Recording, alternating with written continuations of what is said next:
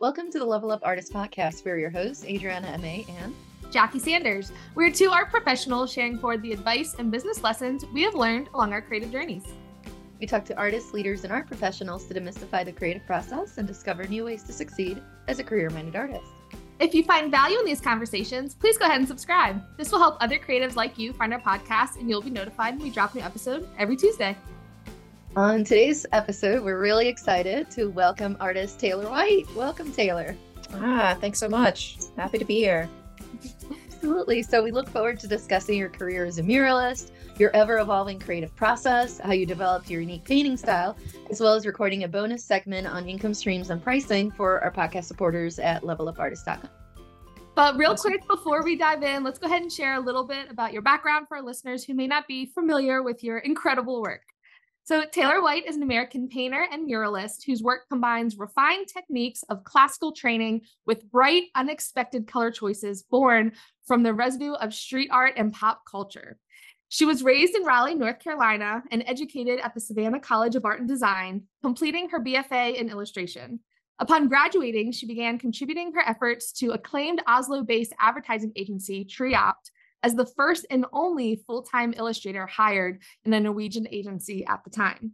3 years later, her choice to pursue painting brought her to Australia, where she found a new kind of success, traversing the textures of urban environments, furnishing the streets and galleries of Melbourne with her uniquely haunting, expressive portraits of furlough youth.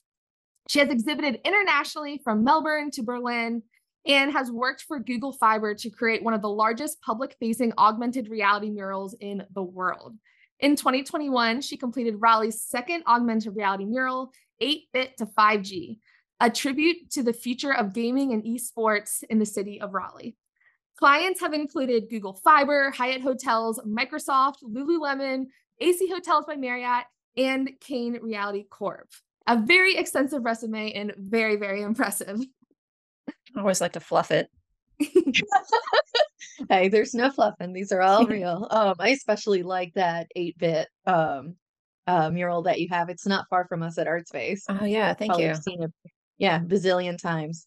And of course, that was the formal introduction. But Taylor, how would you describe your work to someone who has never seen it before?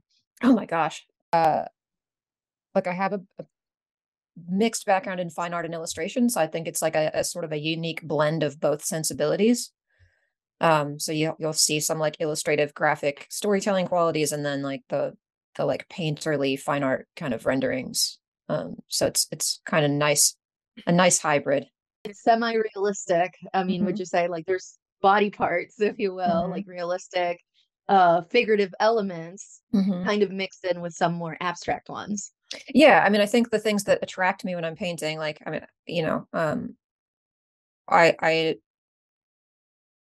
am very gestural when I apply the paint, but I'm also attentive to fine detail, and I think I strive for capturing certain details in like forms and lights and everything. And so, like, the success comes when I'm able to get that right, but also have the painterly quality still shine forward. Like, my brushstrokes are very like individual or individuated when you look up closely, but then when you step back, it's just kind of like coalesces into this cohesive image. So yeah, and that's definitely one thing that I really admire about your work. It's very dynamic. There's a lot of energy and a lot of movement, and it's definitely not a cookie cutter application of either of those two very different styles, to where it's a very unique and recognizable style. Thank you. I'm glad.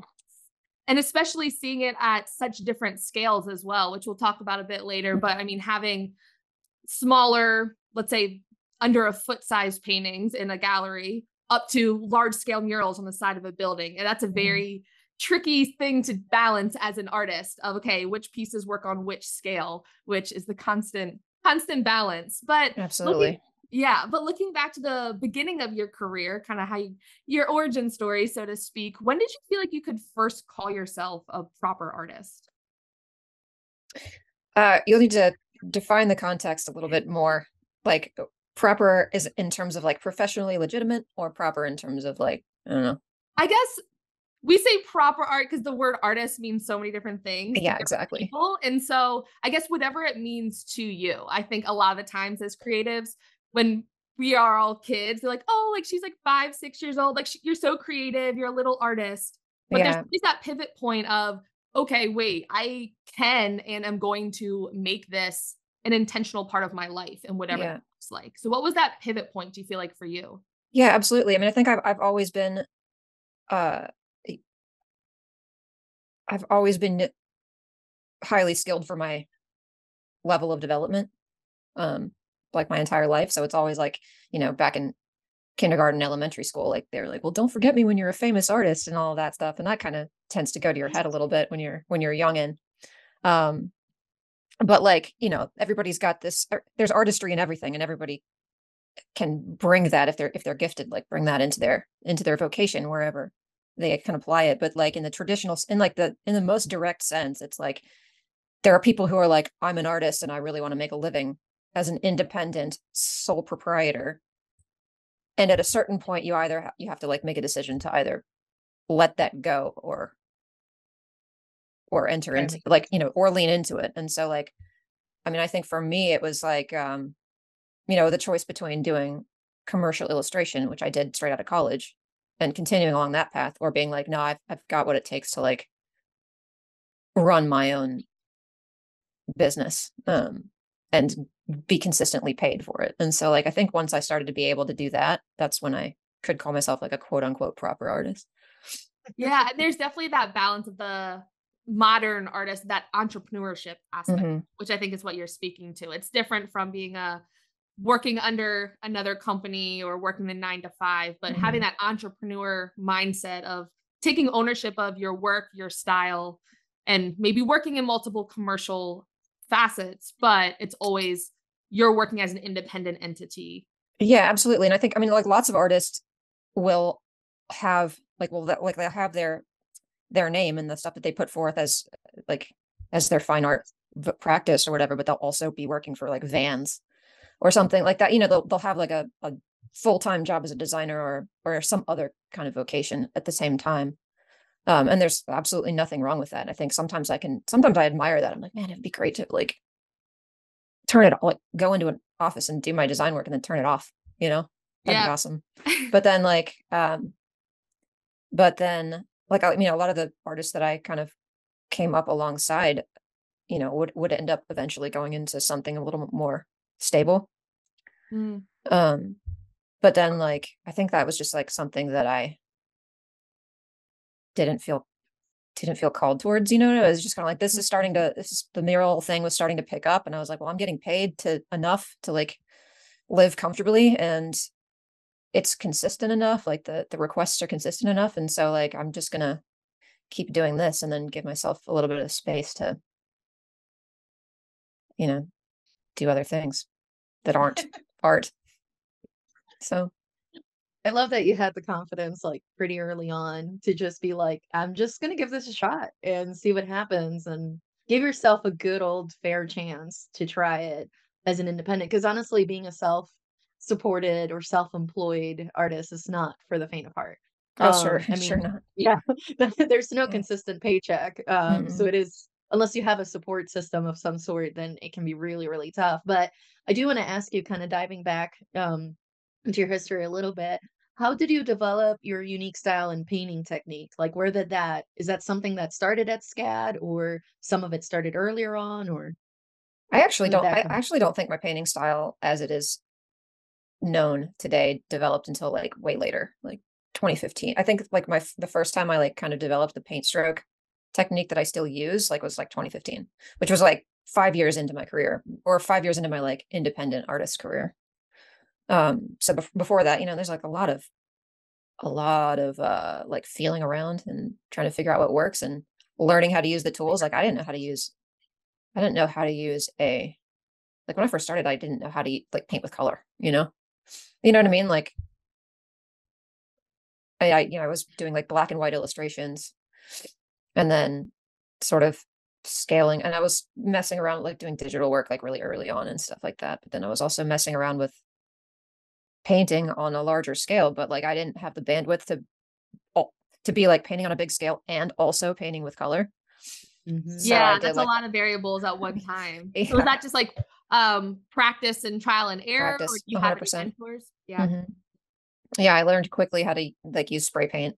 And then that was a little bit of a learning curve too, but then yeah, I don't know, it just kind of like you just keep doing it and it clicks in eventually. Yeah, plus things like mural paints, not all of them can be mixed as well, because I know other muralists that will use house paints and they're like, you can't mix them. You have to get it from the store or the colors go dull. As Yeah, it is opposed to quite hard to some of mix. the I mean, higher you quality stuff. can, I can and have and do mix house paint, but you're going to drive yourself crazy if you think you're going to try to be precise about it. It's just kind of like, if I need the value to be different, or if I need the hue to be different, like I can mix house paint and I'll get that effect. It just won't be like the specific precise color that I'm looking for, but placed next to another color, it will relate. You know what I mean? Enough. So Yeah. yeah, I mean, I've done plenty of In a murals where I'm bind. like, I just need, like, I don't have the budget to go out and buy a bunch of new paints. I'm just going to mix all the colors that I have in my studio. And Hope for the best. the colors look brownish and gross, but like up on the wall at scale, when viewed from afar, it did, the eye kind of fills in the gaps. Like So perfect skin tone. yeah, I mean, perfect. Well, I don't know what that means, but acceptable from a large scale mural. acceptable. Yeah, I mean, if you like, there are ways to do it. The quality of the work could probably have been improved if I had had a better paint, I guess. I don't know, but And budget. but it worked. Yeah, I think that's always that fine dance in any creative process too. It's that balance of using what you have and making it work. And that's part of the creative process, is being creative with your tools, where, okay, yes, in a perfect world with unlimited budget and all of the perfect materials at your fingertips, debatably you could say, oh, then I'd have a better outcome. But that's part of the creative process and part of the magic of being resourceful. I think that's a huge skill set that creatives have, is being resourceful with what they have. Yeah. I mean, it is true in a sense that you get what you pay for, but also like having the biggest and most expensive tools and materials doesn't always necessarily translate to better art. Sometimes, but not always. Yeah. Plus it can cut into your profit. And that's another thing to keep an eye on. It's like, if your painting budget is this, your labor is this, it's like, do you cut into your labor cost to get better paint? Yeah. But it does reduce my tax burden at the end of the year. So well, there's that. There you there's go. a silver lining. Clearly from an entrepreneur's mind, always thinking the dreaded finances and taxes. Yeah. That's the bonus section. Yeah. But speaking of murals though, what does that kind of timeline and process look like for you for any large scale mural process? Some of our listeners, whether they've had experience with murals or thinking about getting into it, can you share a little bit of what that process looks like for a mural project? Sure. Yeah. Well, typically I will have somebody reach out to me by email or DM, which I generally prefer email because I sometimes don't check my Instagram DMs. Just FYI. But yeah, so I'll get an email request for somebody, and these days it's usually like a interior designer who's working with a developer, so it's a little bit longer, like a longer process. But like, just typically it'd be like somebody say like, oh, hey, we have this, we're X business, we have this wall, we want this like, this is the concept we're looking for, and we love your work, blah blah blah blah. Can you provide us a quote? And so then I'll get, I'll have a couple of questions I'll ask, like, what size is the wall? Is it indoors or outdoors? Like, how is it accessible? Is it above a bar? Like that kind of stuff. And if the wall is constructed already, I'll go and do a site visit, like take a look at it, because it's better for me to, like, you could tell me like the measurements, but I can't visualize that. So like, I'll have to go take a look at it and see actually how big it actually is. And then I'll take, pictures and all kinds of stuff. And then I'll go back and calculate my price, which will be, a combination of like price per square foot market rate versus like what it would actually take to make it worth my while. Which is kind of a luxury of being at the stage that I am, is being able to factor like, how much do I actually want for this project, and so like, projects that I don't want get higher prices.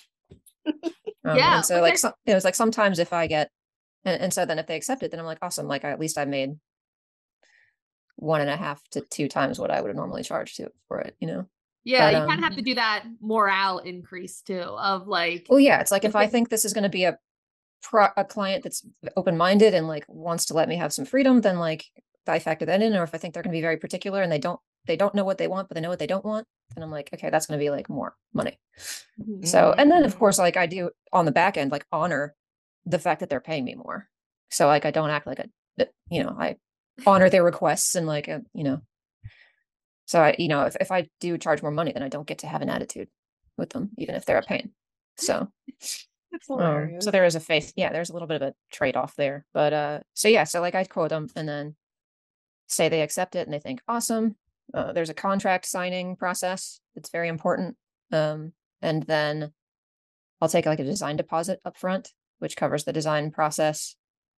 And I usually take that in full payment up front just because it's easier. And then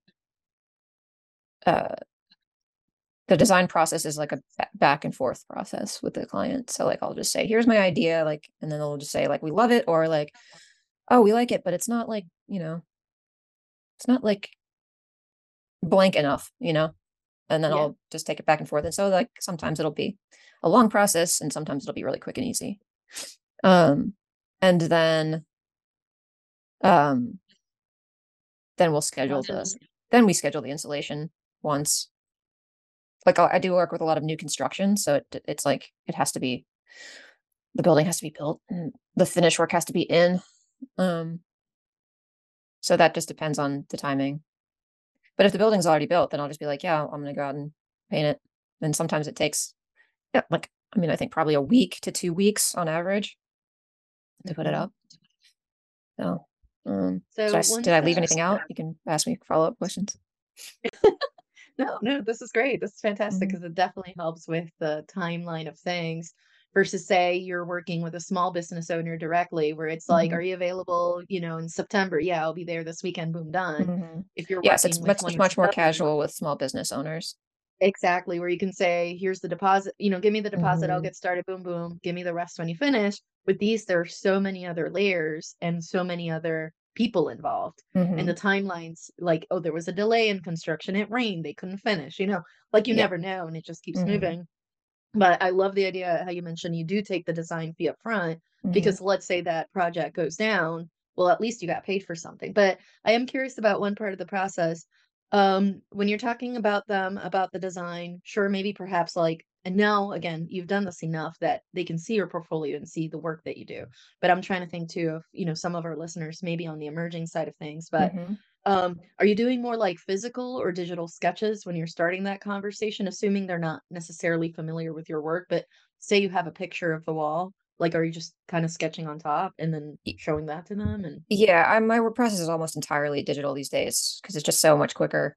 So I can I'll usually before they sign anything, I'll offer like a mood board or a back of napkin kind of thing, which if they're less familiar with my work, I can show them that I can ideally they've done the research before they've asked me, but I'll just be like, this is kind of the idea that I have or the vibe that I'm going for, and offer that to them, and then they'll be like, yeah, we love that, and then I'll go into it with some rough sketches. I like to in the process it depends on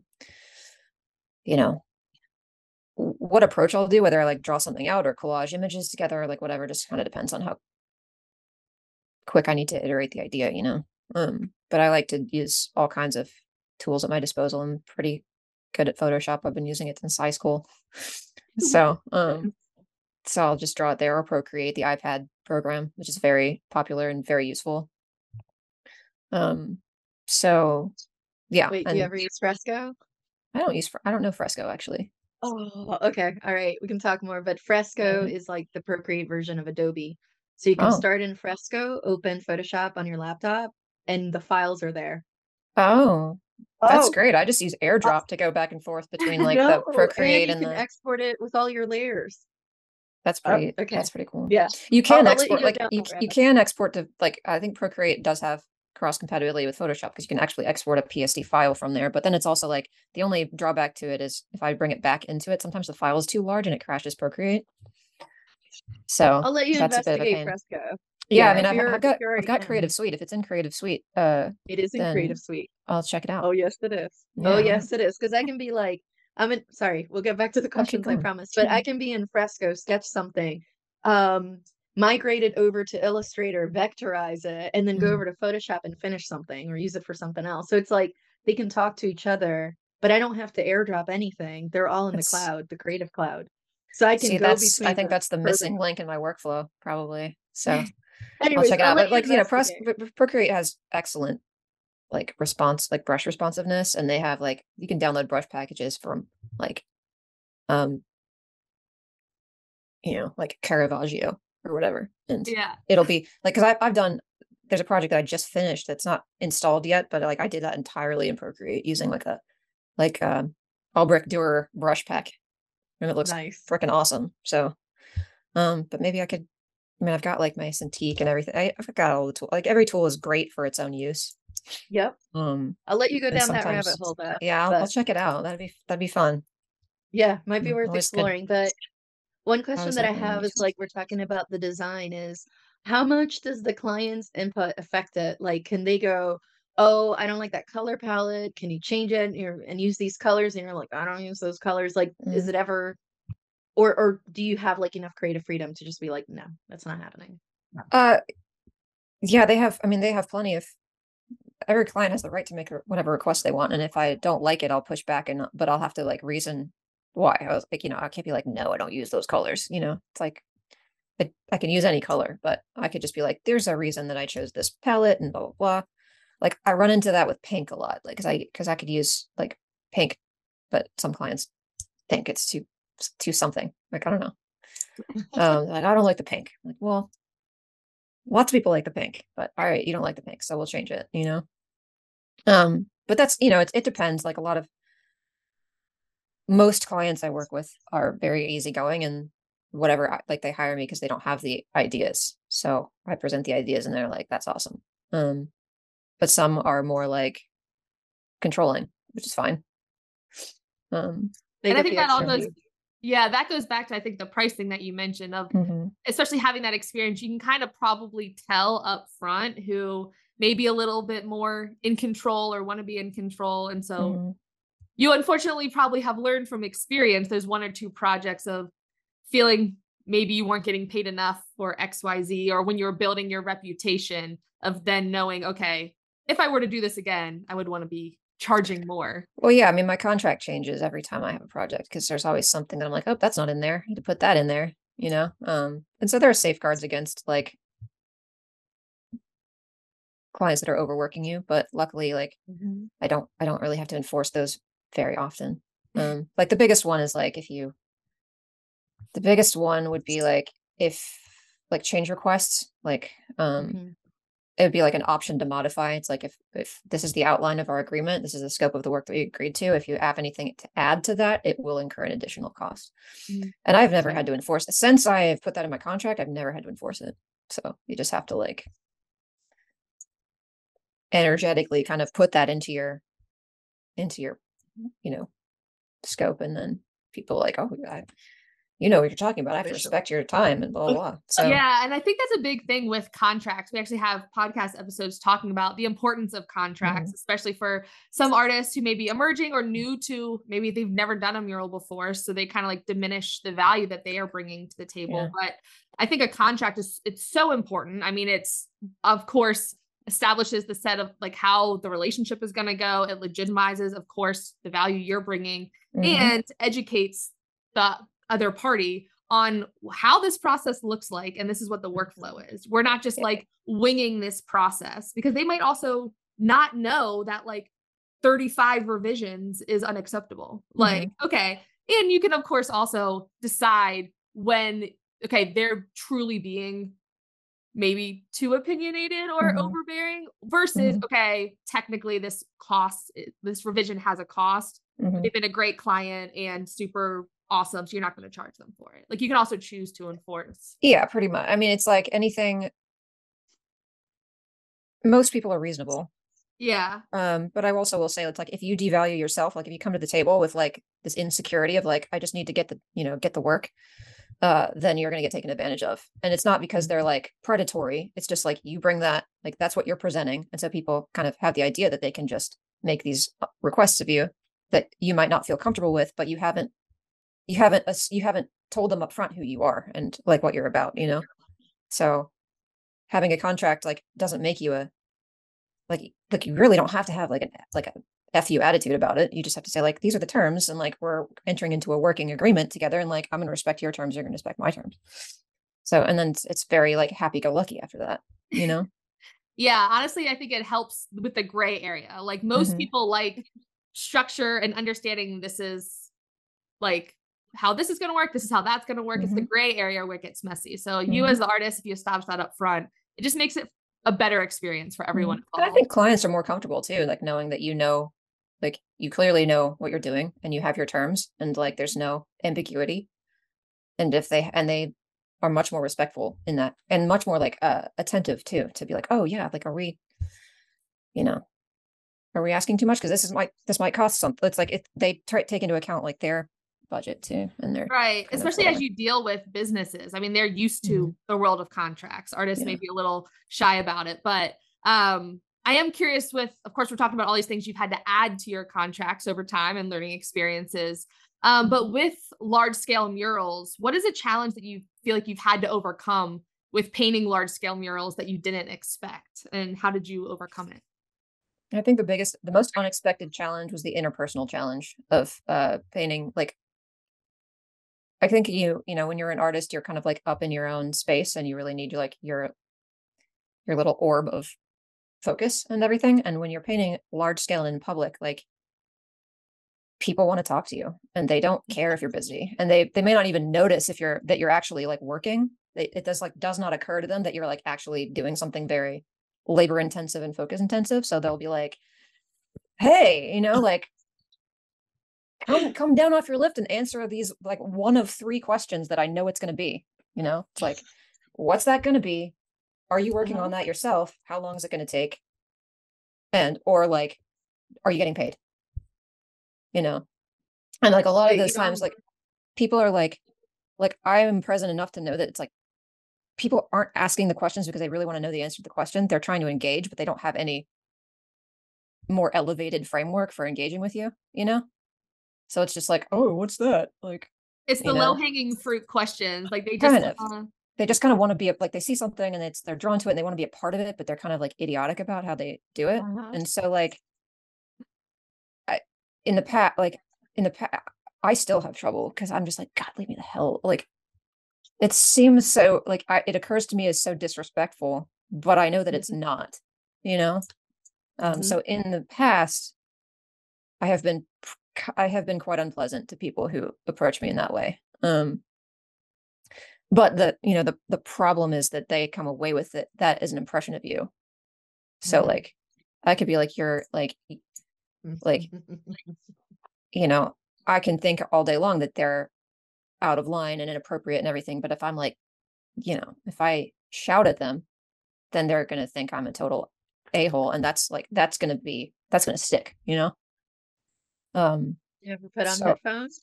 I have, yeah, it doesn't make it. I put on the biggest headphones that I own and it still doesn't always keep people at bay, you know? You ever put signs up and like, yeah, put it like, I've like literally tried all the things, but and it sometimes works, but it just doesn't always work. And that's like, you know, I had an occasion where like I had like barriers up, like cones and tape and everything. Ooh. And people would climb over it to like, and so I would like barriers up. I'd be like work like close to the wall with my headphones on, like actually in the throes of working, and people would like climb over and like live me. And like I have that. I mean, that is really out of line, and I think it is deserving of a reaction when that kind of thing happens. Yeah, that's like a safety hazard. Yeah, I mean, like I was like a guy, like this one particular occasion was like a guy like in a motorcycle vest and stuff like that, and I'm like, he comes up in my blind spot like over my, and I'm just like I kind of just like flip and lose it on him, and like he's like, oh, like I just wanted to take a picture, and I'm like, get the fuck out of my space, like go away, get out, get lost, dude. Like, and I felt bad about it, but it's also like that's like a fight or flight response right there, because that's just a safety concern. But like that's the kind of thing that people will do when they're like that excited about your, you know, and people have like shaken my lift before, like standing like hey, like, and I'm like, yeah, what? And they're like, excellent work. I'm like, Really? Like, thanks. Like, Go to my Instagram and send me a DM. Yeah. I'll like, maybe never see it, but yeah, you I mean, feel good. that's Or just wait till so you take a challenging. break. It is so challenging to deal with. And a lot of times, like, I feel like right, like in my reaction, but even if I'm right in my reaction, like I still have to deal with that, And so I can't just flip out on everybody who violates my personal space. Alas, It's part of it. No. Yeah. I can relate, and I think some other artists will relate too, especially if they do plein air painting outdoors, where you'll have people just sneaking up to you and just taking photos while you paint outdoors, and you're like, where the hell did you come from? And not only do they ask some of the same questions you did, the offending one, the one that I find the worst out of all of them, is when they pull out the phone and say, I have a niece, nephew, neighbor, cousin, grandkid, whatever it is. Let me show you they make art too. And they just start flipping through hundreds of photos on their phone to find the one. And it's not even that great. And you're just like, did I just waste? Like, I just lost my painting mojo over you. Yeah, I don't get that one very often. I mean, I have had thank goodness. I have had like, yeah, thank goodness. I do have a lot of like, oh, I have do you have a card? Like I have a living room I'd like painted, that kind of stuff. And I'm like, yeah, like you can email me. Cool. I don't do shit like that, but whatever. But then like, I have had like younger artists come up and be like, will you look at my work? Like while I'm painting, and I'm like, I have to be like not right now, friend. Like, I know. because that's like Well, you're just trying to get like, I understand what you're trying to do, but like, that's not, now's not the time. I know. But yeah, it's like, I do get stuff like that, but like the top 10 questions are along the lines of like, how do you do it? Like, how do you do that kind of questions? Are you making a living from this kind of questions? Like, how long have you been doing it? How long is it going to take to do it? Like, all like that, those kinds of basic questions. But those are fair questions from people who like don't understand how it works. But like I have, it takes all my energy just to be out there, like doing, like putting the work up. Like, I just don't have it to have the space to like talk to people. And some people are more outgoing and extroverted and like get a kick out of talking to people. And I envy those people sometimes. But are you more of an artrovert, Taylor? Artrovert. Yes. Yeah. Introverted, but you can't talk about art. Yeah. Well, I actually really don't like talking about my art. It's an interesting paradox. Like in this context, it's great, but it's like, in general, what are you working on lately? I'm like, oh, can we talk about like anything else? Yeah, you're like this. Then it slowly becomes like a therapy session sometimes too. If you really like were to get into the like thick of your work and everything, and you're just so in your process all the time. Yeah, your casual conversation, you're like, I don't want to think about work. Like it is work. It is work. It's like always. It's like there's more to life than my art. Like there's more to me as a person. Like there's more things that I'm interested in. The deeper existential questions. Can we talk about that? Like, can we talk about like, I don't know, anything else? But I get that like if I can change the subject, I get on, like I can get very spirited. But then if it's like, what, tell me about your art, I'm like, oh God, like it needs to be a little more organic. And then I kind of turn into like a little bit of a shut. Like I'm just like, it's fine, like one word. What are you working on? What are you working on lately? Oh yeah, a bunch of stuff, Stuff. Yeah.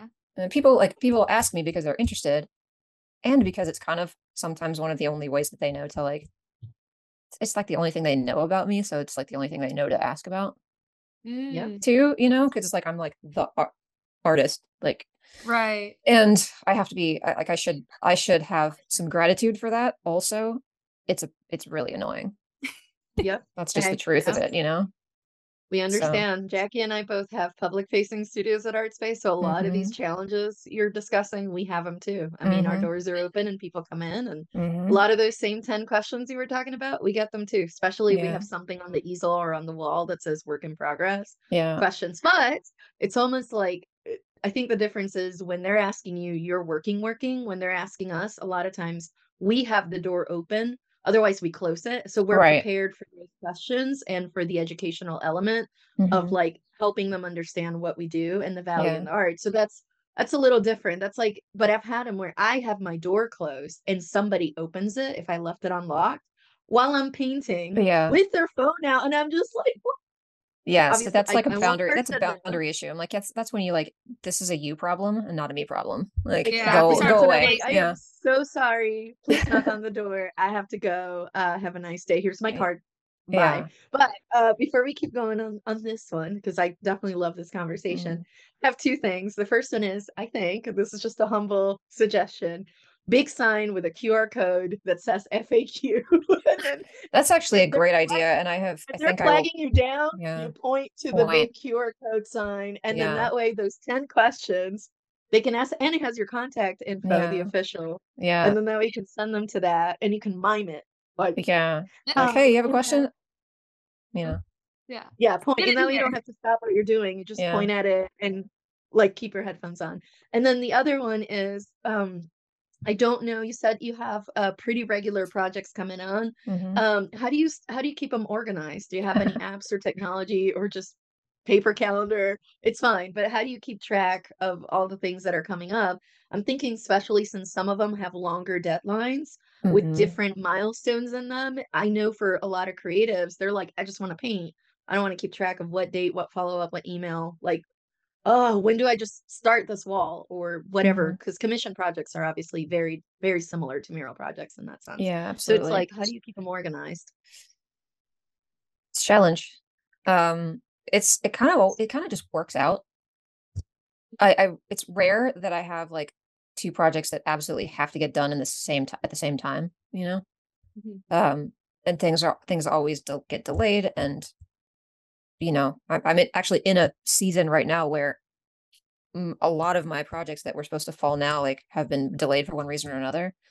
Mhm. And so like I have like a big gap of time that I didn't account for. So like, that's just kind of part of the and then of course they're all going to like, all the delays are going to get fall at the same time. So like I'm anticipating that. But then you just have to like that's when you just have to declare how it's going to be. It's like I can do this one this time, I can do that one that time, I can do that one that time. And you try to work with people to get them what they need, but it can't always be. Sometimes you just have to be like, sorry, I was ready to paint it in March, like we said, but you didn't get the permit, so now I'm not available. Like now we have to wait for the next like gap in my schedule, and people are understanding.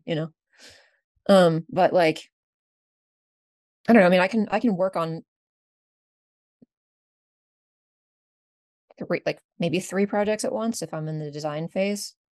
Um, and so you just like you know, set meeting times and then Google prioritize which Calendar. yeah, it's like my notes app has a to-do list on it with bullet points, and then my email, like the great thing is now like people send Zoom invites and it exports straight to my calendar, so like I don't really have Yep. to do much there, but I'm just like, okay, well this meeting is coming up first. I got these three projects, but this meeting is coming up first, so I got to work on this one first. It's just kind of like prioritizing. um but yeah, I mean, sometimes I don't even, I'm like, how is it possible that everything seems to just work out? I don't know, like with the No, this scheduling. is good. It just does. No, this is perfect. This is good Yeah. news for people that might be worried, like, will I be doing 7 murals at once? You don't have to.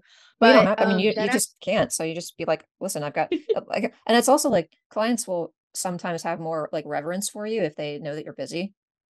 So they're like, oh, like I know you're busy. Like I don't want to blah, blah, but That's true. And then it's a higher demand too. Like they yeah. want the artist that Mm-hmm. has a lot of things down the pipeline because Mm-hmm. the perception increases value and does increase the value of it too. Yeah, Yeah. I mean, I I think can't do something that that I'm working now. towards now is like, I would like to position myself more as somebody who's like a little harder to come by, like the work. Mhm. So it's more valuable because I like, you don't want to be everywhere. I mean, there's a Mhm. value in being prolific, but it's also like it can get it's like, oh, there's that artist again, like Mhm. so if and then people feel like more like they have something of higher value if there's fewer of them around. Um, No, absolutely. but Well, so I'm this thinking may about like lead a lot into about the context, like the context in which they work. Because like when you're younger, you're like, I just want to get the bag and like get all as many Mhm. projects as possible. But like I'm like, I don't really like now I need to prioritize the context in which that because that creates the story around the work, not just the paint on the wall. Yeah, Mhm. absolutely. Well, you may have answered some of that already, but one of the questions we like to ask every guest is, how do you define success as an artist? Mm. Sounds like a Well, lot of that has to do with being in demand. Yeah, it's being like, more well, what are your goals and priorities, and are you meeting them? You know, so it's like, are you doing what you want to be doing consistently? Are you getting the pay that you want? Um, are you like you know, do you have the name recognition that you want in the market that you like? Are you a local? Do you want to be like really well known locally, or do you want like global projects, you know? And so like if the answer is yes to like most of those questions, then I would say you're successful. Like, love it. are you not stressed? Like, are you like, how's your stress? Like, are you sleeping? Like, I mean, I don't know. I like wake up every day and I live at my studio. So like I go do my work and then I take breaks whenever I want. And then I schedule my travel whenever I want to schedule it and or whenever I can, you know? And I do exciting projects and I get paid good money. So like, yeah, I would say I'm successful, but in terms of like global dominance, not successful at all. You know what I mean? In So it's like, progress, in it just progress. depends. It's like if I'm comparing myself to, Shepherd Fairy, then I'm not successful. But if I'm, Mhm. if I'm comparing myself to like whether or not I'm meeting my like, you know, what my values are and what my priorities are, and if I'm like checking those boxes, then I'm very successful. Yeah. Yeah, and the freedom of having that independence and choosing how you Mm-hmm. spend your time and that flexibility, I know is huge for so many people. And I love pointing out like you get to set your metrics for success. Mm-hmm. So if you are setting goals and hitting those goals, then that is how you can gauge your success. Mm-hmm. But thinking back to when you first got started on your creative journey, what is one piece of advice that you wish you had heard before you got started on your creative journey? I think,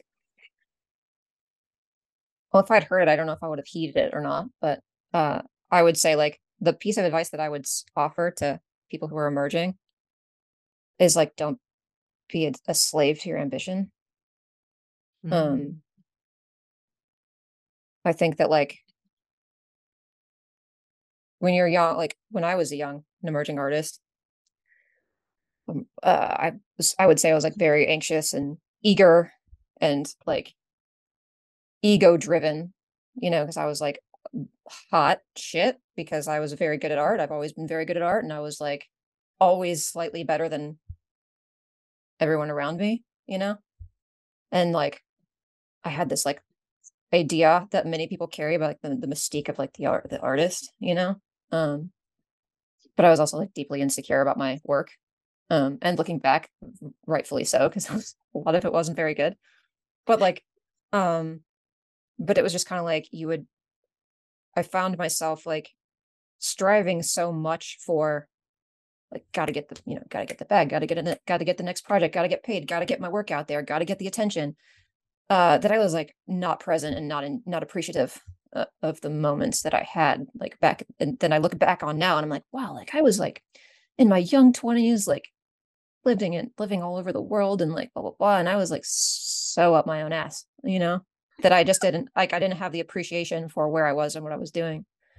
And like I get like, once you kind of like loosen up and stop being so protective of your identity as an artist, like the flow starts becoming more easily, and like the opportunities start coming to you more, and like you've really got to be like present and social and like a good person. I see a lot of that reflected in some younger artists where they're like, like get bent out of shape if they don't get tagged properly on their like the pictures of their work on Instagram and stuff like that. And I'm like,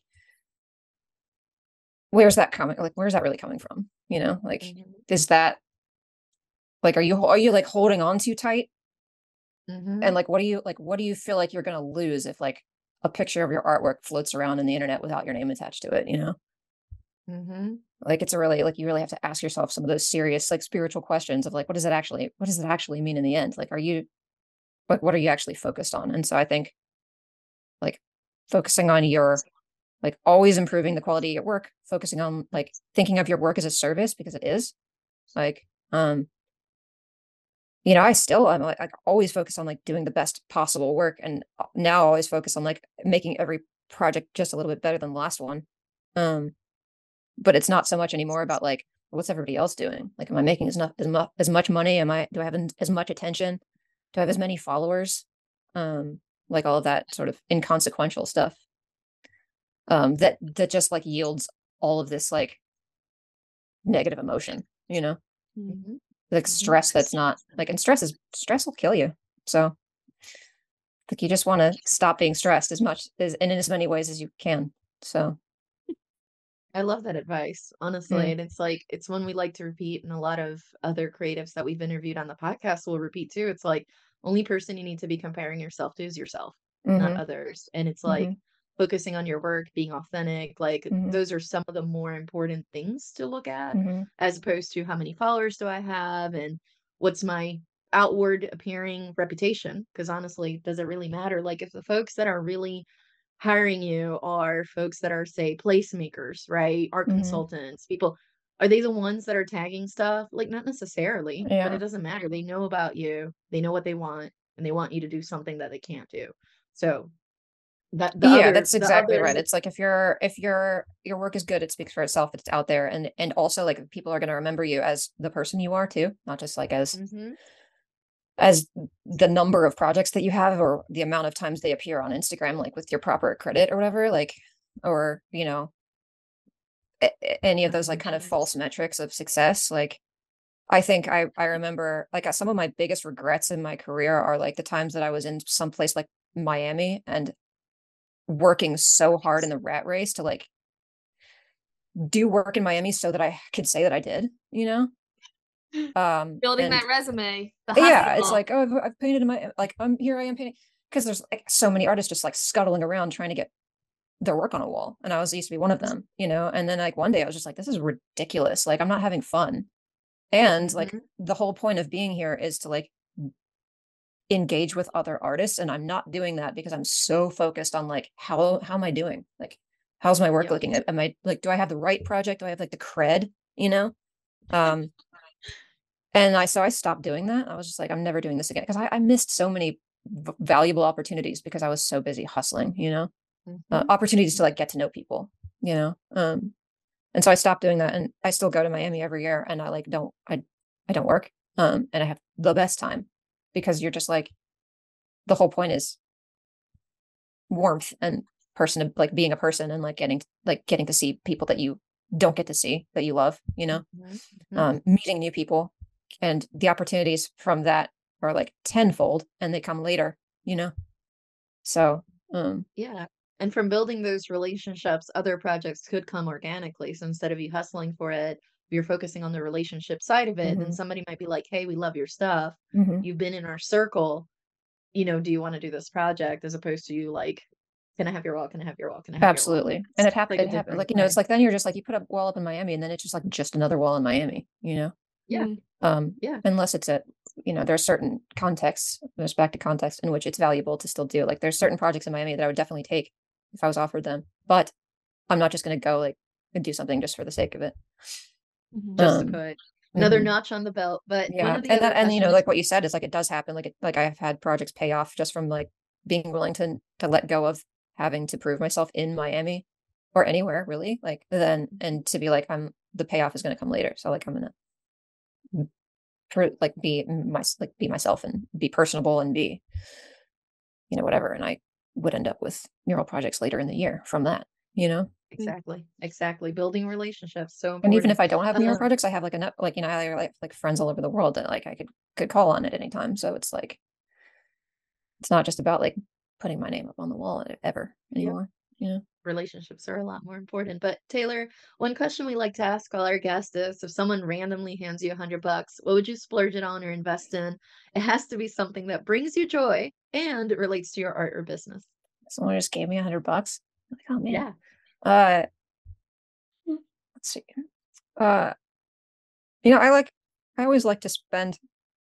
I always like to like learn new things, like new tools or stuff like that. So I would take part of that money and I would probably buy like an online course from somebody. Like, I like you could go on like Proco or some like website like that, and like where artists will make courses and like present their courses. And like I've learned from a couple of different artists that way. And it's like a nice way to like get an insight into their technique and then support them too.